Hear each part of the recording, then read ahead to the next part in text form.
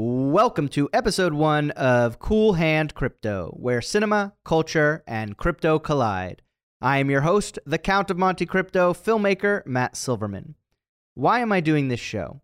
It was 2007, I had just moved to LA, and there was this new thing on the internet called YouTube, and a little DVD company called Netflix had just started streaming content. Bear in mind, they wouldn't produce their own content for another 6 years, in 2013 with House of Cards. We were all young filmmakers straight out of college watching these streamers emerge, watching in real time a paradigm shift, a sea change in how movies and content are created, produced, distributed, sold, and advertised. I'm doing this show because I feel this exact same type of sea change happening now with Web3, NFTs, crypto, the metaverse. This is going to change everything. But how? And how does it apply to you? And why should you care?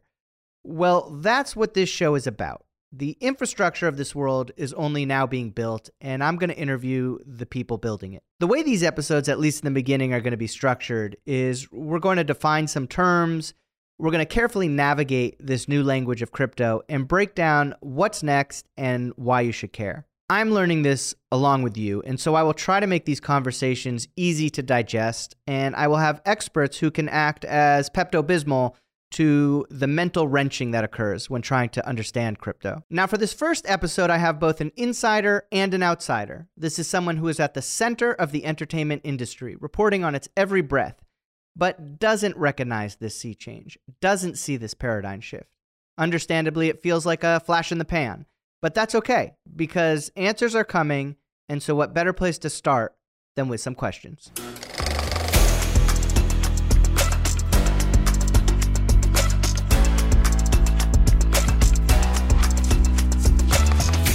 On today's episode, I'd like to welcome good friend and industry insider who has written for Variety, The Wrap, Mashable, Collider, The Tracking Board, LA Mag, and more, veteran entertainment reporter who is currently missing the boat on all things crypto, the incomparable Jeff Sneider. Welcome to the show. Thank you for having me, Matt Silverman. It is an honor and a pleasure to be here.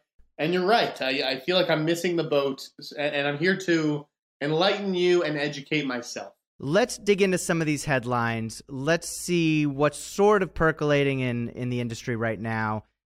Get our insight on it, and then see, talk about what's next. What's the future? So let's start with one of our favorites, Tarantino. Well, Quentin launched his own set of Pulp Fiction NFTs, as I understand it. That he basically, had this handwritten script for Pulp Fiction. That he's kept in a file cabinet at his home for the last, God knows how many years, 25, 26 years or whatever. And so the original deal that he cut with Miramax gave him screenplay publishing rights. Now, when you put out an NFT, that's technically not the publication of a screenplay, but there's also nothing in the contract, because obviously it was written 25, 26 years ago, the NFTs are not mentioned in there. So the fact that Miramax is trying to assert control over, his handwritten screenplay, I don't know. To me, it sort of falls under that. So what he's trying to do is there's 7 scenes or whatever, and scenes that feature alternate dialogue, little doodles in the margin, things like that. And he's going to put each one up for auction. Now, Miramax obviously wants to financially exploit Pulp Fiction itself. I mean, it still has the copyright on that film.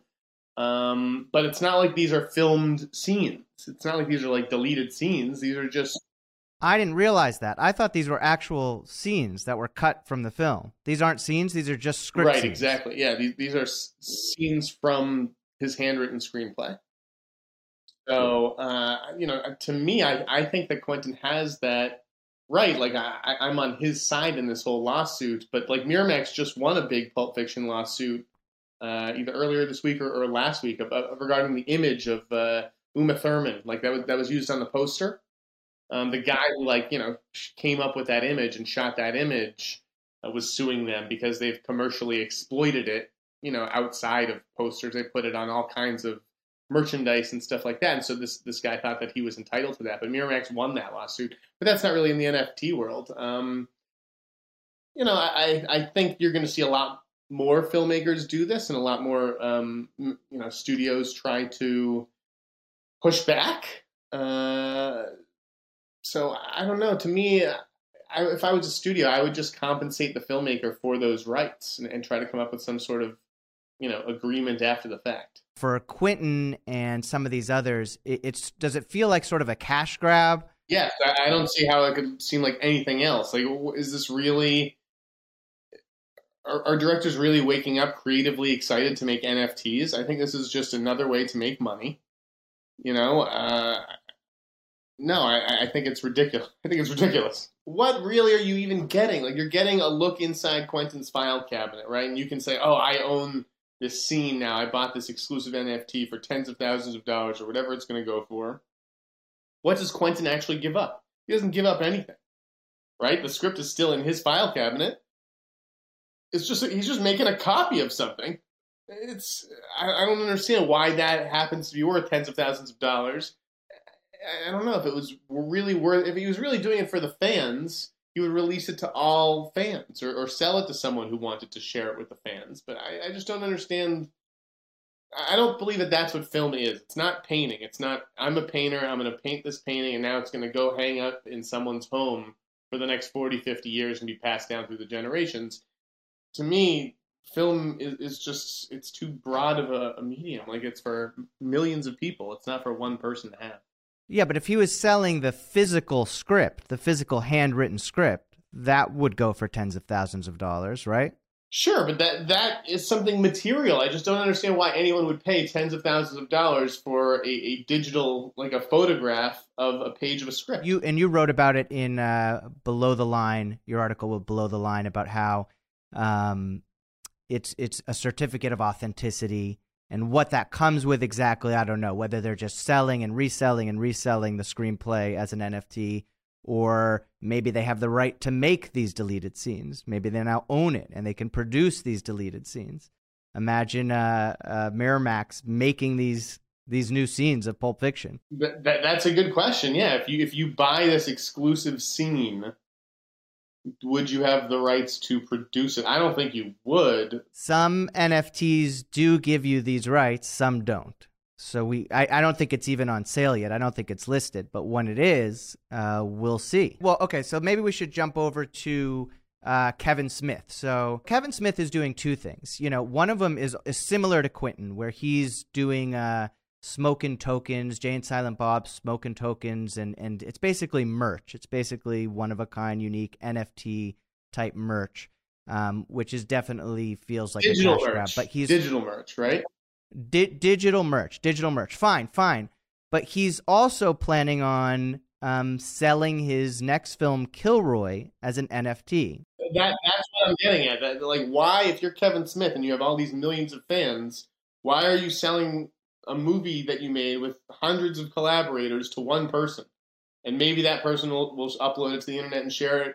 Maybe they'll distribute it in theaters themselves. Maybe they'll just show it to friends on movie nights. Like, the person who purchases this could be Paramount or Disney or Warner Brothers or something, and then they just distribute it, like they would a normal film. It could also go the other way, like you're saying, what happened with Martin Shkreli, the pharmaceutical pharma bro who bought the Wu-Tang album and did not release it until he went to jail, and then someone else bought it. Someone else being a DAO, which is something we'll get into in later episodes. But right, I agree. It wouldn't be great if some rich guy wanted to buy it and hide it. And like if that is what you set out to do, is to make a piece of art to sell to one person, that's a different story. But from what I understand, that's not the way Kilroy was done. Like, NFTs, I don't even think were a thing when he started making that. Right, probably not. But don't you think it kind of liberates him as a filmmaker too, where he doesn't necessarily have to? He's kind of been doing this. Didn't he take one of his films on the road? Yeah, he's had the road show with Jay and Silent Bob reboot, and maybe one or two others too. But Kevin, can mobilize his own fan base. Like, his marketing thing is Twitter. I mean, he and the podcast that he has. Like, it's not like he has to take out ads or anything like that. He's one of the few filmmakers who I think are well positioned to self-distribute, to take advantage of the NFT market, that kind of thing. But again, it just seems antithetical to art to me. It may be a way for more fans to participate in this. So maybe we should talk about DAOs. DAOs are decentralized autonomous organizations. So think of a DAO like a Kickstarter, except there is no head of the Kickstarter. It's a bunch of people getting together as a group to buy something. But there always has to be a leader, right, Matt? Yes, someone has to. Well, who created Bitcoin, right? Someone created Bitcoin, but he doesn't run Bitcoin. Bitcoin is decentralized. It runs itself. So yes, somebody has to set it up. But once it's set up, it's decentralized. There is no leader. It's out of the leader's control. It can't be shut down. Even if the person who set it up didn't like it anymore, they couldn't just shut it down. It's decentralized. But what's interesting is if a group of people got together, created a Kevin Smith DAO, bought Kilroy with the plans to distribute it, and then that group of people would earn whatever income that movie makes. They would be the distributor, this group of people, as opposed to one company. So I think it can open doors for fans to be even more involved, because you could. Again, we're still sort of learning how these DAOs are set up, but maybe you put $100 into the Kevin Smith DAO. You are now essentially a part of the purchasing power that buys his next film.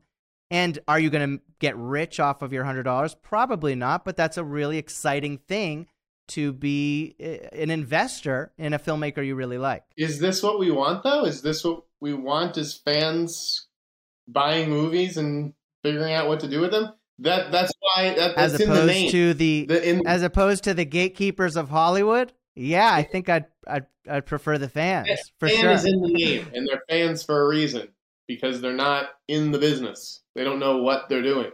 From Kevin Smith to Star Wars, imagine if the next Star Wars film still has a director, it still has producers, it still has writers, but all of these people are chosen and put together and cast through a collective as opposed to a movie studio. Sounds like a nightmare. I don't know if you have any experience with seeing the casting and director suggestions of the average fan, but I don't know. I would be terrified. We've both worked in Los Angeles for over a decade. We've definitely seen the inner workings of how decisions are made, and most of the people, not all, but most of the people I've come across did not like films, were not into cinema, had no interest in being a part of the industry, and yet were key players in making films. Listen, you're 100% right about that.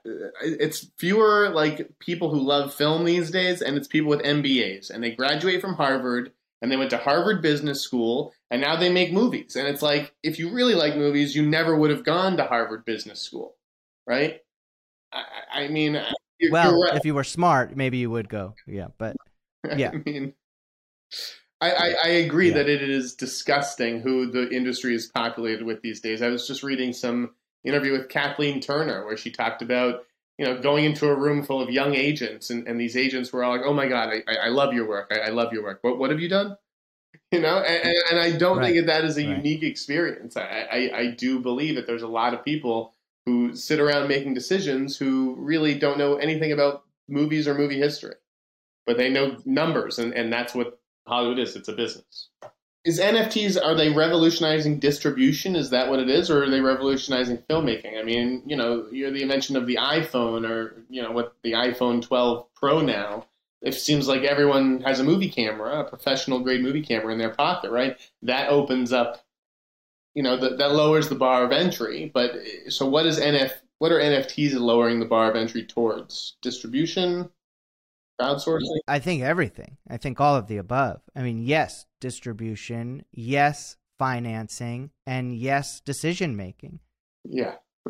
I just don't know. To me, this stuff is so stupid. Well, I don't think you're alone in. I know I'm not alone in my skepticism. I also know that a lot of smart people wouldn't be pursuing this if there wasn't money to be made off of it. So I understand that it is a growing business. It's just something that as a consumer, I will not particularly concern myself with. Yeah, not yet. Not yet. I do think that's going to change, but again, we don't really understand it yet. We don't really know how. That is the whole point of this show, is to figure it out. Listen, I have been doing this for so long, okay? I've heard this so many times about so many things, and they're all just fads. Remember when Clubhouse was going to be the next big thing? Oh my God, come into my Clubhouse room tonight. Oh, I'm doing a Clubhouse. That was big for like a month. You're missing the point here. Clubhouse, the brand Clubhouse, was a fad, but the idea of Clubhouse hasn't. That's sort of what Discord is now. Discord is Twitter has its Spaces thing. I've never been in any of these things, and if I'm not in them, who is? Let's wrap up with some of your recent watches, recent picks. Oh boy, I'm really liking the Dexter revival. I feel like that show definitely went off the rails in its final seasons, and they've done a decent job of giving the fans, an ending that show deserves. I really like True Story on Netflix, the Kevin Hart show, where he does a dramatic turn opposite Wesley Snipes. I like King Richard on HBO Max, the Will Smith movie about Venus and Serena Williams' father. Thank you for coming on the show, Sneider. Follow Jeff's 2021 movie list and his top picks of the year at the insneider.blogspot.com.